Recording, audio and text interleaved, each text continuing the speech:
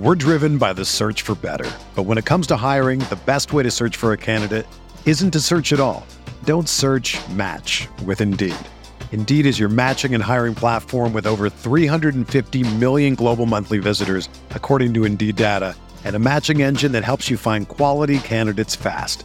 Ditch the busy work. Use Indeed for scheduling, screening, and messaging so you can connect with candidates faster. Leveraging over 140 million qualifications and preferences every day, Indeed's matching engine is constantly learning from your preferences, so the more you use Indeed, the better it gets. Join more than 3.5 million businesses worldwide that use Indeed to hire great talent fast. And listeners of this show will get a $75 sponsored job credit to get your jobs more visibility at Indeed.com/Blue Wire. Just go to Indeed.com/Blue Wire right now and support our show by saying that you heard about Indeed on this podcast. That's Indeed.com/Blue Wire. Terms and conditions apply. Need to hire? You need Indeed. On this episode of Drinks with Binks, we're talking basketball with TSN broadcaster Kayla Gray. And by basketball, I mean we do a deep dive on the Toronto Raptors, what it's been like covering them during COVID, how Fred VanVleet has evolved, and that Masai Ujiri is looking for more rings. We also talk about what to expect before the NBA trade deadline, Doc Rivers' mental health, and Kayla's groundbreaking career in Canada as the first Black woman to host a national highlight show, and she has done so much more since that moment. We're sipping on margs because it's 10 a.m. on a Wednesday. Why not, eh? This is Drinks with Binks.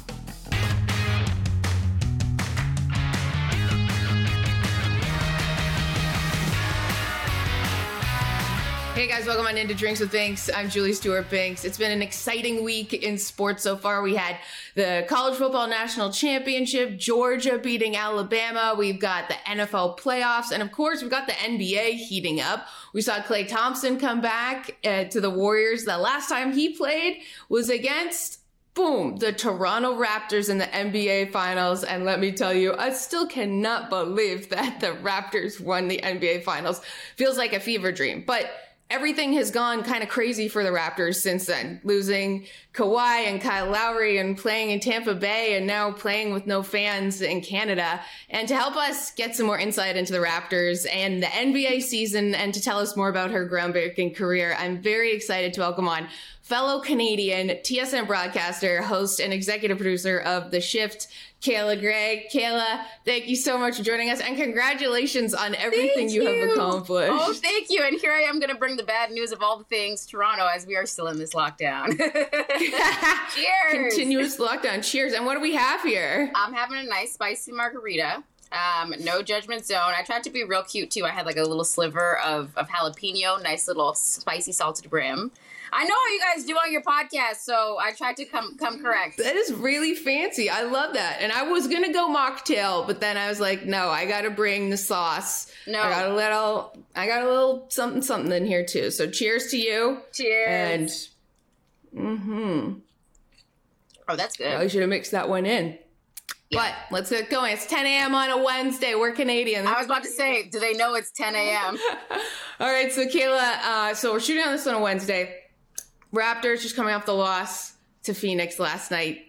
Some great video on Twitter just of the fact that there's no one at Scotiabank Place and the mascot's still going. The big inflatable Raptor guy is making his rounds around. What has it been like broadcasting? Let's just start with this season for the Raptors. Yeah, I don't even know how to explain to people the mental toll that comes with, you have a team, they've played in Tampa, finally they come back to a full capacity arena. So that first day, it's been 600 days since, 18,000 fans have seen their home team watch their home team on their home court.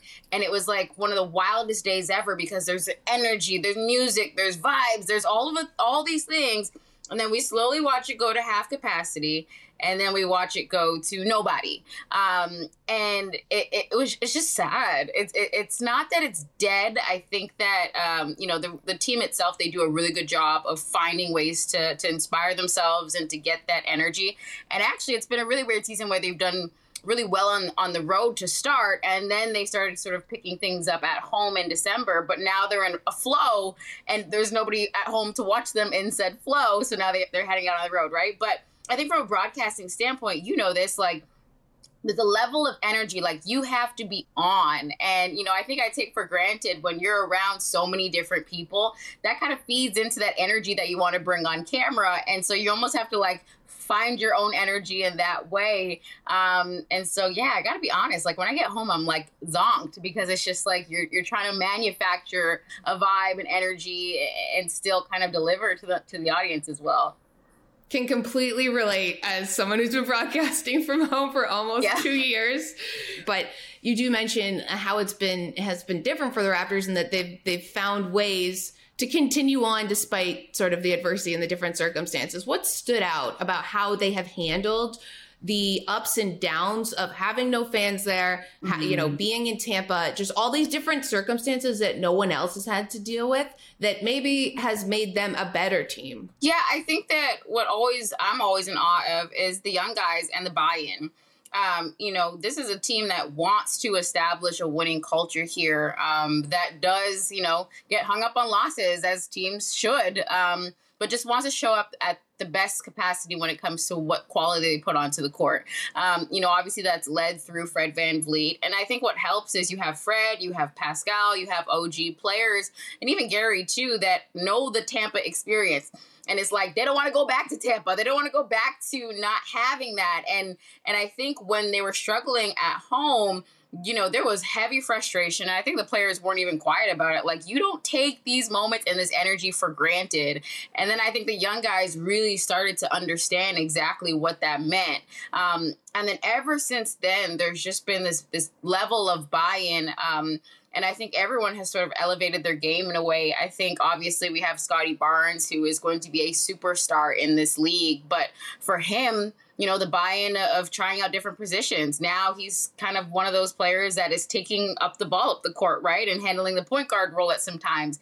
And he's a rookie, and he's embraced that, and he's risen to the challenge, and he's more than delivered. Now, I'll also say, of course, as you know, Julie, we've gone through it with our health and safety protocols. At a point, there were like 10 players in health and safety protocols. Yeah. And now that they're on the back end of that, so, for people to change up positions like Pascal, Scotty, that was almost out of necessity, but it's worked out so well, and that's what's helping them win now.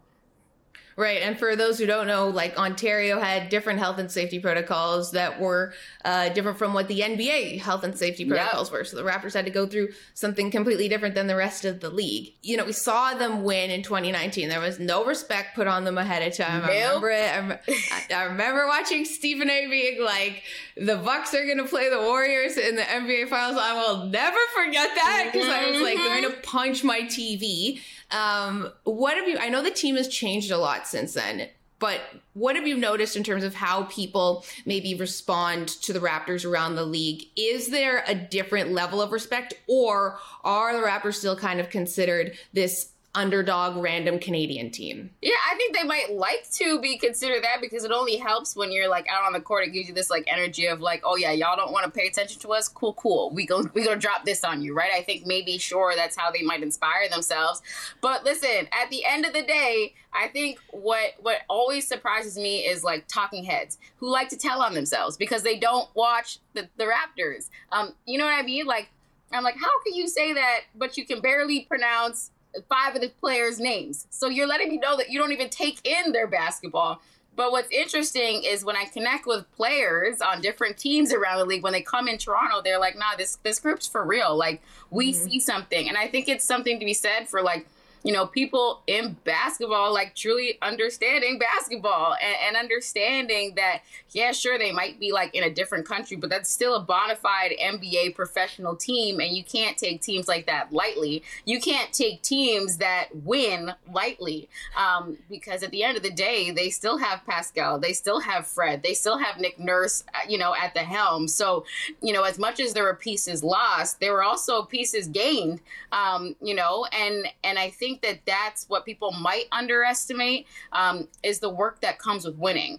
And when you get a taste of it, I think the hardest part is continuing to win. And I think that that's why they get so on themselves, is it's like, okay, we've seen that we can do it now. So how do we like build that consistent winning culture? And I think that's why Masai has never left, because the one was never enough. And I think that's what makes this such a good group, is one ring is not enough.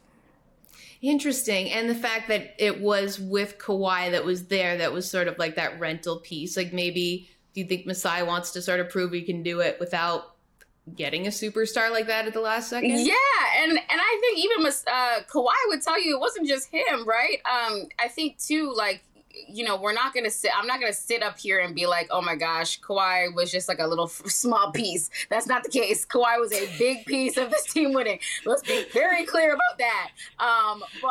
But I think what also happened was he was drawing so much double coverage, like so much double teams and so much attention on the defensive end, that it would free up a guy like Pascal to go off. And then Fred even had his own game. And then, of course, you got Kyle, you know, who's not new to this. He's true to this. And so I think that for Masai, when you're building a team, he's always development first. So, you know, as now there's other teams that are trying to buy into the G League system, you know, Masai has always been G League development first. And so you're seeing, you know, I think people forget Fred, Pascal, so many guys were in the G League system. You know, Chris Boucher was in the G League system. And then look where they're at now. And I think when you have an emphasis on development, that's what shows up, you know, later. That's what's going to give you your flowers later. And so I think for him, it's about how do we almost make this pipeline where it's like, you know, you kind of build something where you don't really need to, you do have to maintain it, but you don't have to put so much thought into it, because you know good is still coming. Good is still on the way. You don't have to worry about where you're going to get your next good guy, because they're being developed in your house. If you're a basketball junkie, then you know there's no better time of year than the NBA playoffs. Twice a week, JJ Redick is cooking on his podcast, The Old Man and the Three. He has guys come on in all stages of their careers to talk about the league and share stories you won't hear anywhere else, including Devin Booker on why he talks so much trash, Ray Allen's epic free throw competitions with LeBron in Miami, and the moment Tyrese Halliburton knew Pascal Siakam would be a good fit in Indy. In addition to player interviews, every Monday JJ breaks down the top 3 things happening around the NBA with unmatched analysis, not outlandish takes, and is often joined by masterminds of the game like Tim Legler to dive deep on rookie reports, trade breakdowns, and why is mean mugging now a tech. You won't find another outlet that covers the game as comprehensively and with such insight as JJ does it on The Old Man and the Three. Make this your companion podcast during the playoffs. Listen to The Old Man and the Three ad-free on Wondery Plus or wherever you get your podcasts.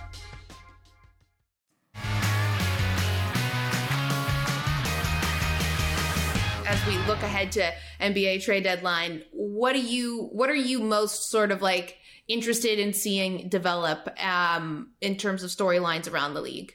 Ooh, oh my gosh. I feel like we had such a weird NBA season. I was like, wait a second.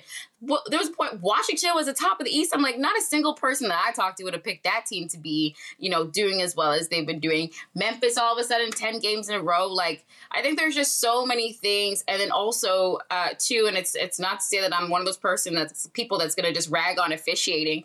But I feel like we were introduced to a brand new NBA at the start of the season. Obviously, there was emphasis on different types of officiating. Players didn't like it. Some players did. It was a lot more physical. Obviously, I would also say that there was overemphasis on certain calls because I think they were just trying to establish a new rule set, which is natural. But we were almost given like a couple of months of like, dude, what the heck is this? Like, what are we right now as a league? And then you get the big O word of opportunity with health and safety protocols. So you're getting guys up 10 days, you're getting new faces that you're seeing, and, you know, you're almost like, whoa, like, I didn't know this guy still had it like that. Like, we got to figure out a way to like work him in or not. And so I think as teams start to get back healthy, we'll then start to see, okay, what do they need? And is this out of some desperation need because health and safety protocols? Obviously, the NBA is now changing their health and safety protocols, how long you have to, isolate, be away from the team, test into, whatnot. I almost guarantee that that's going to change again. And so I feel like a lot of GMs, a lot of front offices around the league are just like, let's just like wait and see. Let's just wait and see. I don't think anyone's pushing the panic button yet on moves because there's just been so much going on. They're like in the middle of a pandemic like the rest of us, like, let's just all wait and see. When's the next strain? What's that called? It's like, we're all just like going with the motions. Everybody's living in the now. What do you think happens with Ben Simmons? Oh Lord! Oh, but I mean, for Doc Rivers' mental health, I hope something. I hope clarity. I was in Philly when we were there, and obviously reporters have to do their job. I'm one of them, so I can't even like talk too much. But I'm just like, bro, every single day this guy is being asked, "Where is Ben?" And I think as a coach who just is like, yo, we're just trying to get on with it with the guys that we have, it has to be frustrating. As a team, you just want to get on with it and build what you got to build. And I talked to Danny Green, actually, and he was like, listen, we can only as players control what we want to control. Mm-hmm. And why I thought Danny would be a perfect person to talk to is, remember when Danny Green was with the Raptors after that championship run, there was a lot of wait and see with what he would do because of what Kawhi would do. So you would figure if Kawhi stayed, maybe Danny would stay. And so you're like in this wait and see. And so now he's in this wait and see with Ben. But I think obviously it's very clear if Ben comes back, that's going to be awkward. Okay, let's just give this situation that he's asking for and see what happens. Give him to, figure out a way in which you can set him up in a right situation for himself, but also a better situation for yourself as well as a team, and just move forward. Cut the ties. Damn, this is a toxic relationship. You can't go back. It's one of those. You can't go back. This you is literally toxic. cannot walk back in that school after toxic. You pranked your teacher like you did. We've talked a lot about hoops, but I want to know more about you and your story, Kayla, because it has been really just wonderful to watch it evolve, watch you on Twitter being such an advocate for Black women, for Black broadcasters, and for yourself. You've made history by being the first Black woman to anchor a national highlight show. And in Canada, like from my experience being there, there's not a lot of diversity on television and in media, which I found so surprising, because I've always felt Canada is more progressive than the United States. But when it comes to representation in television, it seems as though it's completely opposite from that. Have you noticed, or in what way have you noticed, any changes since you have been in this role? I wish I could see more. I'll be very honest with you. And I have no problem saying that. I'm straight up about the fact that I just feel like the momentum, I feel like what had happened was 2020, where there was a lot of conversations about diversity in media, in particular in Canada. And there was a lot of talking and jawing, and we're going to do this and XYZ, and we have these tangible items. And here we are in 2022 now, when I'm just like, so where are we at, guys? Where's the market support? And I think what the issue is this pandemic. And the easiest thing to say is, well, we just don't have the budget right now, or, well, we just don't this. And I'm just like, at some point that can no longer be an excuse. So while I have seen like new faces, which I love, and, new people getting opportunity, I think where I'm most focused with my energy is like less talking, more doing. So that's why I created the shift. And I'm just like, listen, I just want to come up with something that like I want to see and I think could resonate with an audience, and maybe that inspires someone somewhere to do their own thing. But I think like when we get down to the business of it, welcoming in a bunch of diverse faces is great. But like, we also have to talk about like retention. How are we making those faces feel safe? What does the growth look like? Because I feel like sometimes you're going to see at an entry level base, you're going to see a lot of new faces, but there's no plan for growth. There's no plan for evolution. There's no plan for them to enter the C-suite. So I think there's still a lot of work to do, but it's laborious. And guess what, Julie, you know this, some people don't like to work. So that's where we're at right now in Canada. Yeah, what would you, I mean, you are, from what I would know and see, the only Black woman on television nationally in Canada. Yeah, I think, and nationally on a consistent basis, I think, obviously Perdita, she holds it down for CBC Sports around like Olympics time and stuff too. But yeah, I think in this space, it predominantly, I guess, would be me. Yeah. Right. And in sports, and like for women, for younger women and younger girls who I'm sure reach out to you, young Black women who want to be the next Kayla Gray, like what kind of questions do they ask you, and what kind of advice do you give them? What's like the most heartbreaking is a lot of it is appearances and how they talk. And I totally get it, because I feel like sometimes you have to almost create this like cheat code of like, how do I make people feel comfortable with me first entering through the doors and then being able to wow them with what I can do? And, for me, what I try to respond with is like, no. We're not doing that anymore. Because I used to do that, where I used to, maybe change how I talked a little bit, dress a little bit, more traditionally professional, I guess, so that people wouldn't like, maybe she shouldn't be in this space. And what it did, who it robbed the most was me. And then eventually it robbed, people that I work with and people that watch me of who I am and my magic and my light. And so, what I tell people, encourage them, is to just show up as themselves authentically. And I think when you start telling stories from that place, beautiful, great things happen. So, unfortunately, I think we're still at a place where like young girls coming in feel like they have to maneuver or shift or kind of jump through hoops in order to get into certain spaces. And so that's what I'm hearing from, people coming in. But hopefully we're getting to a place where they can just show up as is. Right, where the decision makers and the people in charge understand the need for change and for understanding the diversity that is so paramount in sports, and having the different backgrounds and the different voices. And, even I had women in Canada message me who are Black, who are like, the only role model I have is Kayla Gray. Like, we need more people here. And I found that so sad. Like, They were asking me, it's our women in the States, because there's more Black women on TV here that can also, help me navigate this world. And I was like, wow, that is like, that hurts my heart so much. And I would illegally stream ESPN. Please don't come for me, anybody. Just so I could watch like Lisa Salters, who's like my GOAT. There just was nobody up here. So I would have to like stream to find Black women in these streets doing it. And so that's how I, how I got inspired. With your show, The Shift, just curious about, you're the executive producer, you're the host. What do you hope people take from it when they watch it? Ooh, that our trauma, and especially for Black History Month, I don't want to see this, that our trauma is the only thing that qualifies our content.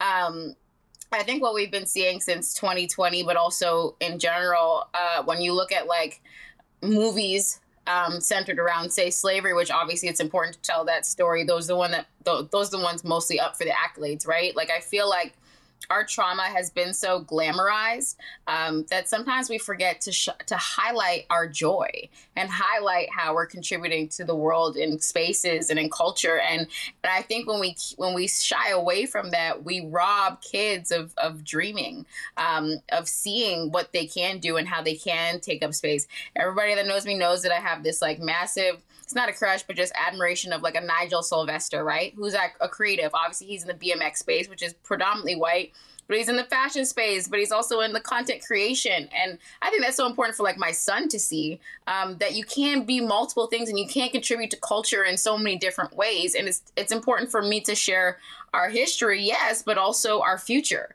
and our current and our now. And I think that that's what I love about The Shift, is what we're doing is we are trying to spotlight who we are as people, what we like, what we do, and how we can authentically show up as ourselves and be successful as a show. And so, yeah, that was basically like when I was really frustrated at a time of like, people keep doing too much talking about what we're going to see change-wise. Let me try and figure that out with my show. So I would jot down notes on napkins of like what I wanted it to look like. And the first thing was like, it needs to be authentic. It needs to be joy. Because I was just so tired at that point of just seeing pain. So, yeah, hopefully that's what people take away. We're driven by the search for better. But when it comes to hiring, the best way to search for a candidate isn't to search at all. Don't search, match with Indeed. Indeed is your matching and hiring platform with over 350 million global monthly visitors, according to Indeed data, and a matching engine that helps you find quality candidates fast. Ditch the busy work. Use Indeed for scheduling, screening, and messaging so you can connect with candidates faster. Leveraging over 140 million qualifications and preferences every day, Indeed's matching engine is constantly learning from your preferences, so the more you use Indeed, the better it gets. Join more than 3.5 million businesses worldwide that use Indeed to hire great talent fast. And listeners of this show will get a $75 sponsored job credit to get your jobs more visibility at Indeed.com/Blue Wire. Just go to Indeed.com/Blue Wire right now and support our show by saying that you heard about Indeed on this podcast. That's Indeed.com/Blue Wire. Terms and conditions apply. Need to hire? You need Indeed. From it.